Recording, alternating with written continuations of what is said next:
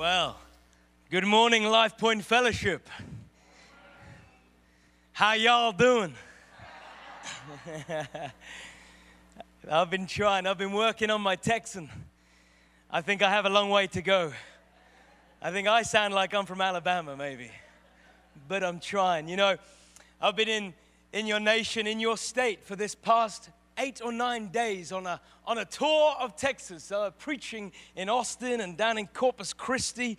I was in Dallas Friday night and Saturday morning, jumped on a plane so I could join you in Houston today. So I am so excited and expectant for what God is going to do. I fly home tomorrow, so you're going to get it all today. I've got to get everything that's out of me out today. You know, I love Texas.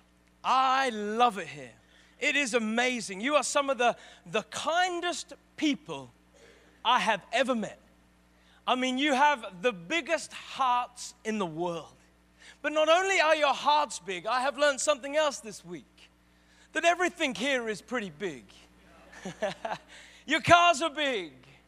Your shops are big. Your roads are big. Your food is big. But also your frogs are big. This week I met a bullfrog. Now, a bullfrog is bigger than some of the dogs we have in England. And it was like, welcome to Texas, baby. Welcome to Texas. So it's great to be here. But I also want to thank your senior pastors, Pastor Cecil. Is that right? Cecil. In England, we would say Cecil. Pastor Cecil, I'm sorry. And Pastor Lee. I've been practicing that all day. That's the most nervous thing, and I got it wrong. But I've got to know this man over the past few months. We've been speaking on the phone, and we had an early breakfast this morning. And this man and his wife, Pastor Leah, they're the real deal. And I have been so blessed and inspired by their journey of faith, what they've been doing here in this church. And so I am excited to see where you're going as a church. You have incredible leadership. So why don't we thank them for the service that they provide.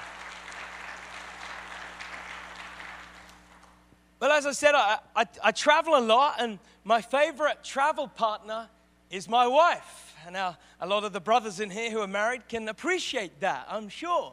But she is at home. She could not come on this trip. You see, a few years ago, 2015, my wife and I had ventured through a very difficult pregnancy. And we had got to the end of the 9 months and 3 days before our first child, and that was a miracle conception, was due to come into the world. We went for the final scan, the final checkup, and they told us, we're sorry, but there is no beating heart. Her heart had stopped beating. There was no breath in her lungs. The next day we came back to hospital, and my wife, we had the baby. And it's been very difficult, very tough. Not an easy journey when you lose a child, when you lose a baby. We were told that we may never have children. That is what the doctor said. But we know a God that still works in the signs and wonders business. And it took several more months later, but my wife is not here today because she is looking after our miracle baby girl. Yeah, there she is. That's my Lila Hope. Her name means beautiful hope because we held on to hope in Jesus for many years. And so I'm just praying that as she gets older, she looks like her mother and not me. I would not look good on a girl. Definitely not. Anyway, I have a word for you this morning. I hope you've come ready. I hope you've come expectant. I want to pray for you, and then we'll get into the message. Heavenly Father, Lord, I thank you. I thank you for what you're doing in this church. I thank you for what has already been accomplished.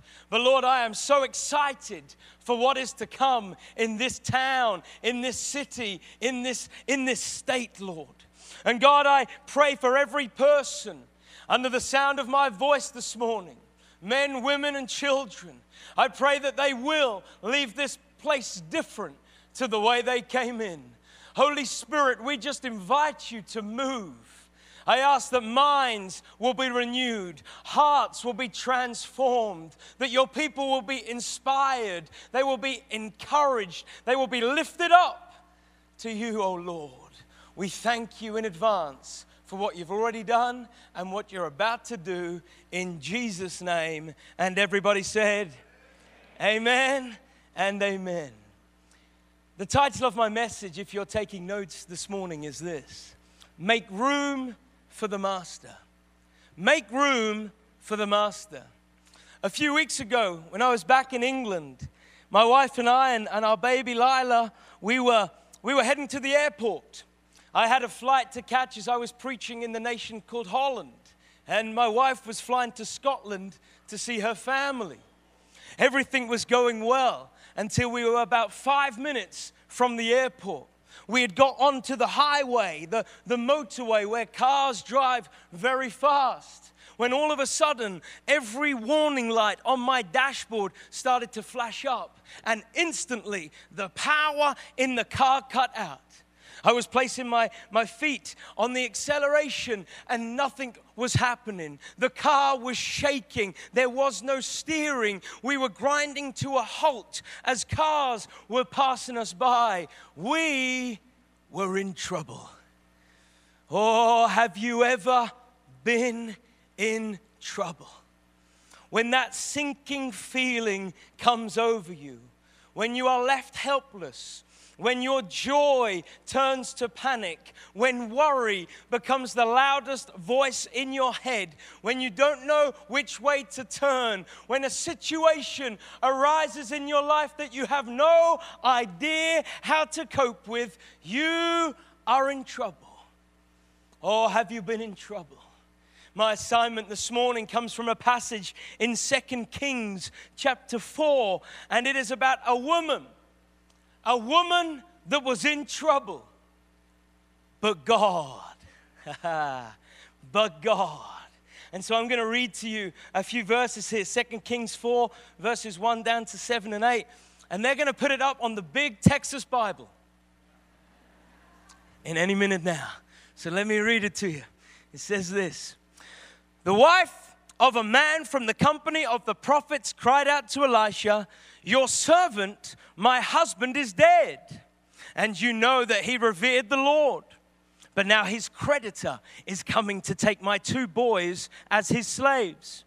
Elisha replied to her, "How can I help you? Tell me, what is it that you have in your house?" "Your servant has nothing there at all," she said, "except a small jar of olive oil." Elisha said, "Go around and ask all your neighbors for empty jars. Do not ask for just a few.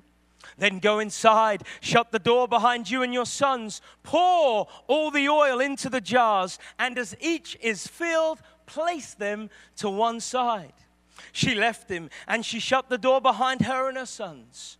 They brought the jars to her, and she kept pouring. When all the jars were full, she said to her son, "Bring me another one. Bring me another jar." But he replied, "There is not a jar left." And then the oil stopped flowing. She went and told the man of God, and he said, "Go sell the oil, pay your debts. You and your sons can live off what is left." It's a great story. So here we have a woman who was married to a prophet. And this prophet had the reputation of being a godly man. He obviously knew Elisha, but he was now dead. So the wife that he had left behind, we see had now was in debt, more debt than she could afford. She was distressed, distraught, and in trouble. Their house, which once permeated prayers and laughter and love, is now being filled with the doom, destruction, and harsh reality of death. Death is in her house. So she does what desperate people do. When desperate people are in desperate need of a miracle, they are desperate for God to show up. And so she cries out in her desperation to Elisha. Elisha was a prophet. He was well known in that area for being a man of God, whereby signs and wonders followed him. So he walks into her house. There is no joy, no hospitality. No one offers him a drink or tries to take him to Gringos.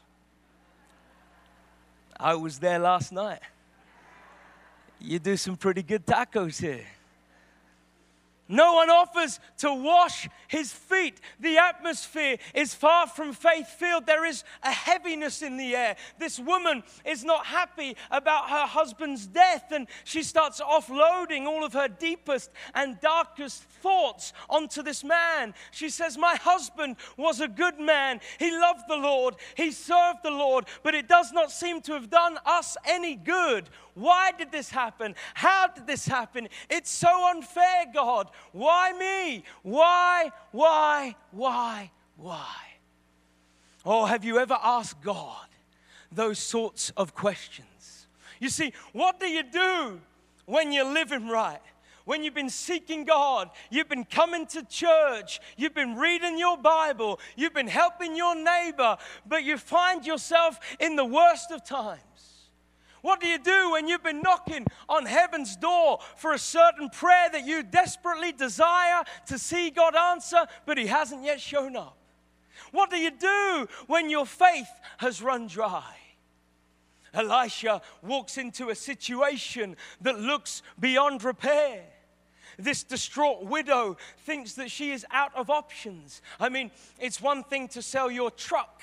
It's one thing to sell your iPad. It's one thing to sell your phone. But to sell your children, to sell your children, they are her future. They are her inheritance, her retirement plan. No mother in her right mind wants to sell her children. But this is how desperate the woman is. But in the chaos of it all, she has forgotten who is standing in her house. Oh, friend, can I tell you that whenever you invite the presence of God into your house, something has to change. Something has to change. That dilemma has to dissolve. That crisis has to shift. That problem has to pass. You may be out of options today. You may have walked into church desperate today. But I have to tell you this, that if God is in your house, then he's about to turn things around. He's about to pour you out a blessing. He can even make a way where there seems to be no way. Oh, I believe there's a miracle coming because God is in your house. God is in my house. Turn to your neighbor and say, God is in my house. Now turn to your least favorite neighbor and say, God is in my house too. Some of you husbands are in trouble when you get home. You turn the wrong way first. So this woman in her predicament explains to Elisha her situation, and Elisha responds with two questions. He says, how can I help you, and what is it that you have in your house? Notice that he didn't say, what can I bring from my house? No, what is it that is in your house? To which she replies, nothing except a small jar of oil. And we see a fascinating conversation begin to take shape here. You see, God will always use what he has already placed in your house. But you have to know first what he has put in you. You need to know what is in you. Where she saw nothing, Elisha saw potential. He saw that the ingredient for her miracle was already there. It just needed somebody with eyes of faith to activate it. Oh, how good it is that when you have people around you with eyes of faith, people who see the gold in you, people who encourage you, people who see God's hand on your life, people who can recognize the gifts and the talents that are unique to you. But this woman, this widow, she is not alone in her thinking. Isn't it funny how we can all see the best in other people sometimes, that we can cheer them on and we can believe in them, but we cannot believe in ourselves. In fact, sometimes, if we're really honest, we can look in the mirror and utter words under our breath like, I'm a nobody. I'm a failure. I wasn't born with that gift. I just don't have enough resource. I think God forgot about me. Life is so unfair. Friend, the enemy wants to paralyze your productivity by trying to convince you that there is nothing in you, that you have missed your moment, that you have lived out your best days, that you've blown it. Well, the devil is a liar, because when you begin to discover and celebrate that there is something unique buried deep down on the inside of you, then you become attractive to be around. That who you are is just who God requires to fulfill His will this side of heaven. Oh, you are the apple of His eye. Oh, you fit His bill. You're the rose between two thorns. I'm English. Let's get romantic in here. He doesn't need a Pastor Cecil, another Pastor Cecil. He doesn't need another Pastor Leah. He doesn't need another Pastor Thomas. No, He needs you to be you. He wants you to be you. So when you think you're nothing, God says you are something. That you are a royal priesthood. That you are a child of God, an heir of Christ, created in His image, set apart to do great things. You are the head and not the tail. You have been loved and forgiven. You are justified and redeemed. You are indeed a miracle in the making. I'm just getting warmed up. I may be English, but I'm not that reserved. What is in you, what is in your house, is enough to take you to the next level. It is enough to get you through your trouble. You just need to start looking at things with eyes of faith. For when you allow God to touch what you think is ordinary, then something extraordinary will happen. Look at Moses. Moses had an ordinary walking stick, but when God touched it, it parted the Red Sea. David, my goodness, David had an ordinary slingshot, but when God touched it, it broke down Israel's greatest giant. Samson had the jawbone of a donkey, but when God touched it, it defeated 1,000 Philistines. The young boy with a few loaves of bread and 2 fish. Oh, it didn't seem much, but when God touched it, something extraordinary happened, and over 5,000 people were fed on that day. This widow had a small, what seemed like an insignificant jar of oil, but when God touched it, something extraordinary happened. God will use the something that you already have. Stop worrying about what you don't have. Stop looking at what other people have. Stop comparing yourself. Stop trying to be someone you have not been designed to be, and ask God today, show me, what is it that I do have? What is in you is enough to get you through your breakthrough. You just need to look at it with eyes of faith. Eyes of faith. Elisha recognized that something small placed in the hands of a very big God can change everything. It can change everything. She thought she had nothing except a small jar of oil. Wow. Elisha then says to her, he says, go and ask all your neighbors for empty jars. Do not ask for just a few. I love what he says there. Don't ask for just a few. This is a big hint from Elisha that something is about to happen. Something is about to happen, almost suggesting from the off that the more determined you are to look a little crazy in going around your neighbors' houses and knocking on their door, asking them for empty jars, then the more you will see God at work. The more uncomfortable you are willing to make yourself, the more God will meet you there. The more you position yourself for a miracle, the more God will take you by surprise. But you are the one that has to step out first. You are the one that has to take the first step. You see, faith is taking the first step without seeing the whole staircase. Faith is the bridge between your natural thoughts and our supernatural God. Faith is bringing the little you think you have into God's presence that initiates His response. Oh, I wonder, are there any faith-filled people in Houston, Texas this morning? Or should I say Pearland, Texas? Because we're in Pearland. I just like to say it, Pearland. It just sounds powerful. I love it. Do you have any faith? I learned this lesson of radical faith when I was 21 years old.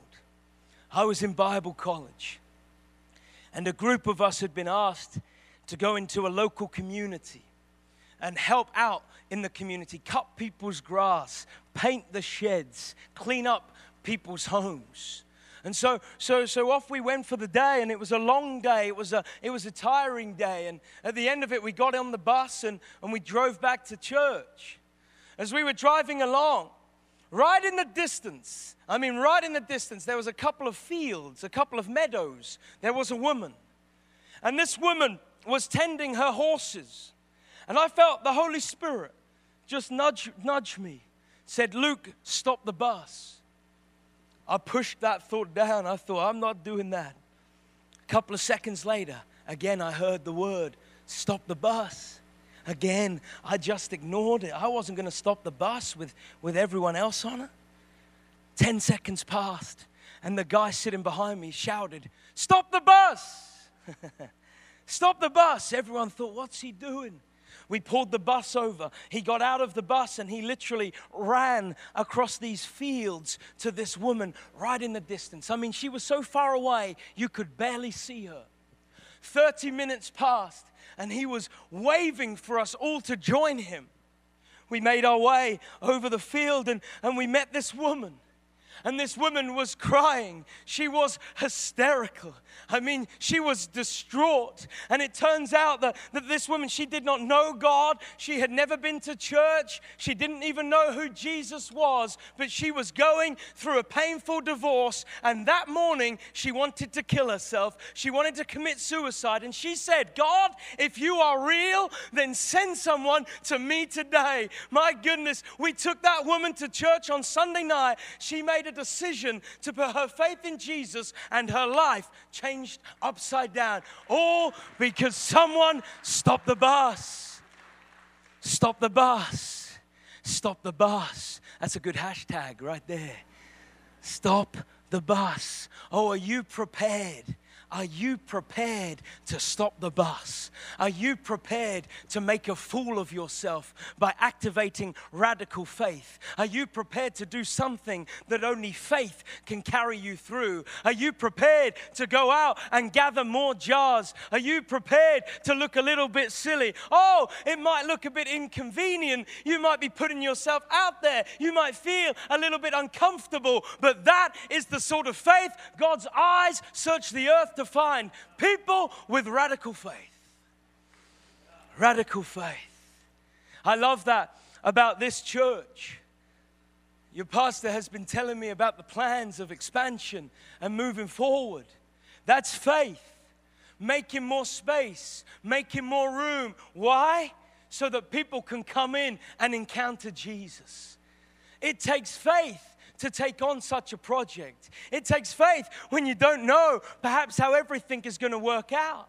And maybe you yourself, you find yourself in a season you didn't expect to be in. Perhaps you don't even know where God is taking you to. It takes faith.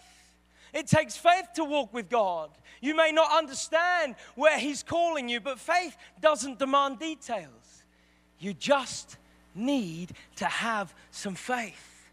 Very rarely does He show you everything at once. He hasn't shown me what I will be doing at 35 years old, at 40 years old, at 50 years old, at 60 years old, at 70 years old. He hasn't shown me that. If He did, I would want to fast forward a few of those years. Perhaps I'd want to rewind a few of those years. Maybe I would want to press pause on a couple of those years, and perhaps I would want to erase, delete, cut out a few of those years. You see, very rarely does God show you the full picture. He gives you a glimpse. He gives you a glimpse, but not the full picture. He gives you a clue, but not the complete answer. He gives you a taste, but not always the main course. Why? Why? Because He wants you to take the step. He wants you to take the step. He wants you to take the step. He wants you to take the step. He wants you to take the step. Oh, do you trust Him? Do you trust Him? Are you willing to walk with Him when you pass through the valley to get to your mountaintops? Are you really ready for what God has called you to? Are you ready to pick yourself up and keep taking the steps? Are you ready this morning? Are you ready? Is this helping you today? See, I love how Elisha is putting the level of miracle she wants to experience back onto her. He's putting it back onto her. Don't you ask for just a few. He is teaching us something. And if you do not remember anything else I say today, remember this. He is teaching her that the more room you make for God, the more God will move in your life. The more room you make for God, the more God will move in your life. We can be so controlling over our agenda, over our time, over our energy. We can be so limited in our thinking that we give God very little space to work with. Now, I am not saying that God cannot work in small spaces. Just a small jar of oil is all He needs. But this miracle was determined by how many jars had the capacity, had the space for God to pour into. It was about capacity. It was about space. A couple of years ago, my wife and I bought our first home. And we were decorating the house. My in-laws, Lisa's mum and dad came down from Scotland to help us. And my father-in-law and I were in the utility room. We were painting. When all of a sudden, we heard a noise. It was a scratching type of noise. It was a noise that does not belong in the utility room. Now, I have lived in a house before where there was mice, and that's what I thought it was. So I did what all brave men would have done in my situation. I went round to my neighbor's house and asked to borrow his cat. Now let me tell you, this cat was no ordinary cat. His name was Dylan, and Dylan had biceps and triceps, and I mean, he was ripped and buff. He was good looking. He was as good looking as your senior pastor right here. And so we brought Dylan into the utility room, and he quickly identified where the noise was coming from. It was coming from the tumble dryer. So we looked inside, and we couldn't see anything. After about 20 minutes, Dylan walked off due to boredom. So it was just me and my father-in-law. We pulled the tumble dryer out and we saw a small hole in the back, and we thought that is where he got in. We shined a torch in there, but we still couldn't see anything. So we began to take off the side panel. Now, when we peeled the panel back, I saw something. Whew! It's bringing back the memories. It was big. It was black. It was furry. There was a bird in my tumble dryer. There he is, right there. Now, this bird is what's called a sand martin. And a sand martin is one of the quickest birds of the sky. So we have a problem. If we let this bird out in our house, we will never catch him. So my father-in-law and I carry the tumble dryer into the garden. As we take off the panel, we see something else. The bird is trapped. His wing is caught. So I make the most embarrassing phone call of my life. I ring the local bird sanctuary. And I say, hello. They say, hello, sir. How can we help you? I said, I have a bird in my tumble dryer. They said, okay, could you repeat that, please? I said, I have a bird in my tumble dryer. And the moment I said that, the bird started to wriggle himself free. It stretched out his wings and it took off high into the sky. It began to soar. It was a majestic sight. Wow. Wow. And as I stood there watching this bird, I felt God speak to me. And he said, Luke, as birds have not been designed to live in small spaces, then we too have not been designed to put a limit on our faith in God. We have been called to soar on wings like eagles, to ride high above the storms in our life. We serve a faithful God. We serve a God that is magnificent, infallible, and omnipotent. A God who knows the answers before you even thought of the question. A God who is God all by himself. Oh, how we can forget sometimes just how big and how powerful he is. He is a loving God. He is a gracious God. He is a forgiving God. He is a God that still operates in the signs and wonders business. So hear Elisha's words when you are presenting your requests to him. Don't just ask for a few, for the measure you use will be given back to you, pressed down, shaken together, and running over shall be poured into your lap. Oh, Life Point Fellowship, I hope that you do not settle for average in life. I hope your prayers are crazy prayers. I hope your dreams are audacious dreams. They should look impossible to accomplish. That is why you need God. Life's too short for small-time thinking. Do you know, I'd rather at least try walking on the water than stay in the boat. I'd rather at least look a little bit silly walking around the walls of Jericho, hoping that God's going to do something than just stay camped up in the palace.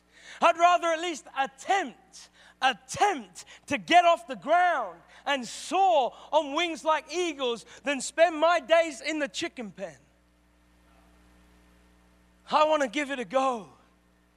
I want to go after all that God has in store for me. And I want the same for you. But it requires trust.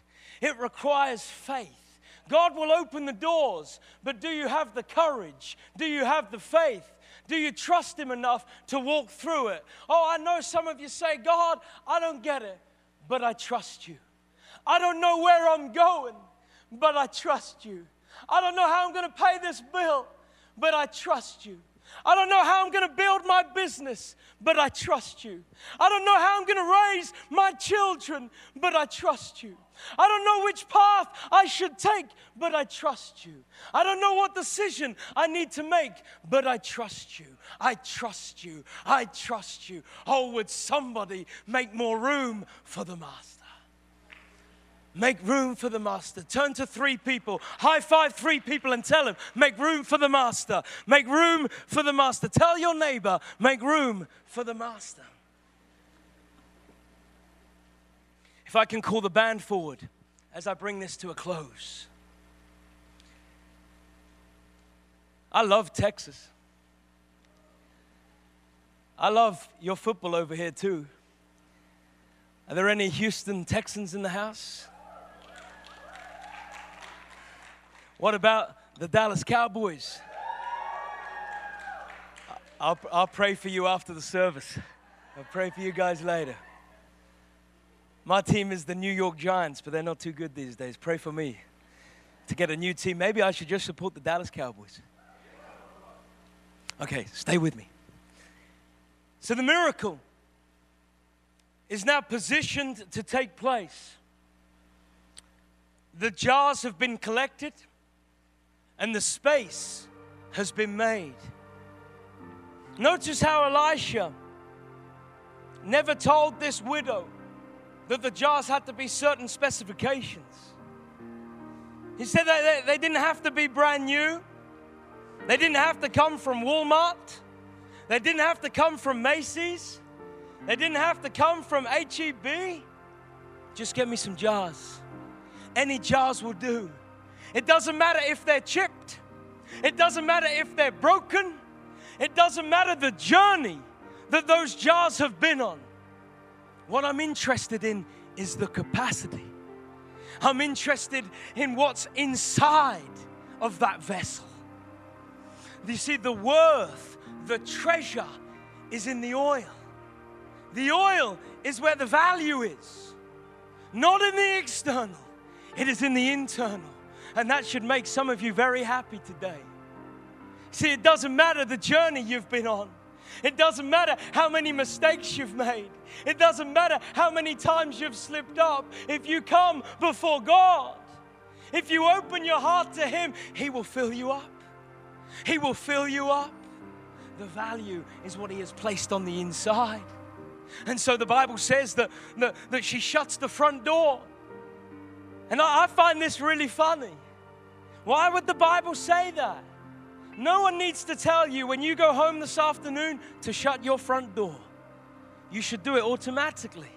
But it's in the Bible because I believe God wanted to teach us that sometimes we just need to shut out the distractions. You're believing for a miracle, you need to shut out the distractions. And so she shuts the door. She shuts the door and she begins to pour. And pour. And the first jar fills up. She says to her son, bring me another one. Bring me another one. And she begins to pour. And again it fills to the top. And she says, bring me another jar. Bring me another jar. She begins to pour. The miracle that she has been believing for is taking place right before her eyes. Right before her eyes, the miracle is in motion. And again she says, bring me another jar. Bring me another jar. And they said, there is not another jar left. There is not another jar left. No, please, come on, bring me another jar. It is not left. And the Bible says that in that moment, the oil stopped flowing. Yes, she could now go and pay off the oil, sell her debts and live off what was left, but God hadn't finished yet. God still had more to give. He had more to show. He had more to do, but she hadn't made the space. She hadn't made room for the Master to pour in what He had to pour in. God hadn't run out. God hadn't run dry. God hadn't stopped. Some of you need to hear that today. Friend, don't allow the lack of your jars, the doubting of your faith, the restriction of your resource, the questioning of your obedience, the problems of your past to hinder what God wants to pour into your life today. Oh, He wants to pour out. He has so much to give you. He has so much in store for you. And that is why I came all the way from England to tell you this. Make more room for the Master. Make more room for the Master. God wants to do more than just get you out of trouble. He has more. He has so much more. That is why He sent His Son Jesus to die on a cross and pay the penalty for our sins. He rose again so that you and I could live our life to the full. He rose again so that we could walk in His power. He rose again so that we could see the impossible come to pass. He rose again so that you could take new ground, conquer new heights, claim greater territories. He rose again so that He could send His Holy Spirit, the Holy Spirit, to reside on the inside of you so that you would see even greater things than what Jesus did. Wow. Wow. That God is alive in you today, but you must play your part. You must gather the vessels. You must get on board with God's plan for your life. You need to start lifting your level of expectation, increasing that faith. Some of you need to go out today and stop the bus. You need to stop the bus. You need to stop the bus. Stop the bus and get ready. And get ready. And get ready. I believe this morning that God is about to pour His oil into your life like never before. But it's going to take you to play your part. Some of you in this place need to start praying again. Some of you need to start trusting again. Some of you need to start believing again. Oh, the increase is coming. The blessing is coming. The breakthrough is coming. But have you gathered the jars? Have you made more room for the Master? Are you ready? Are you really ready for what God has in store for you? Are you ready?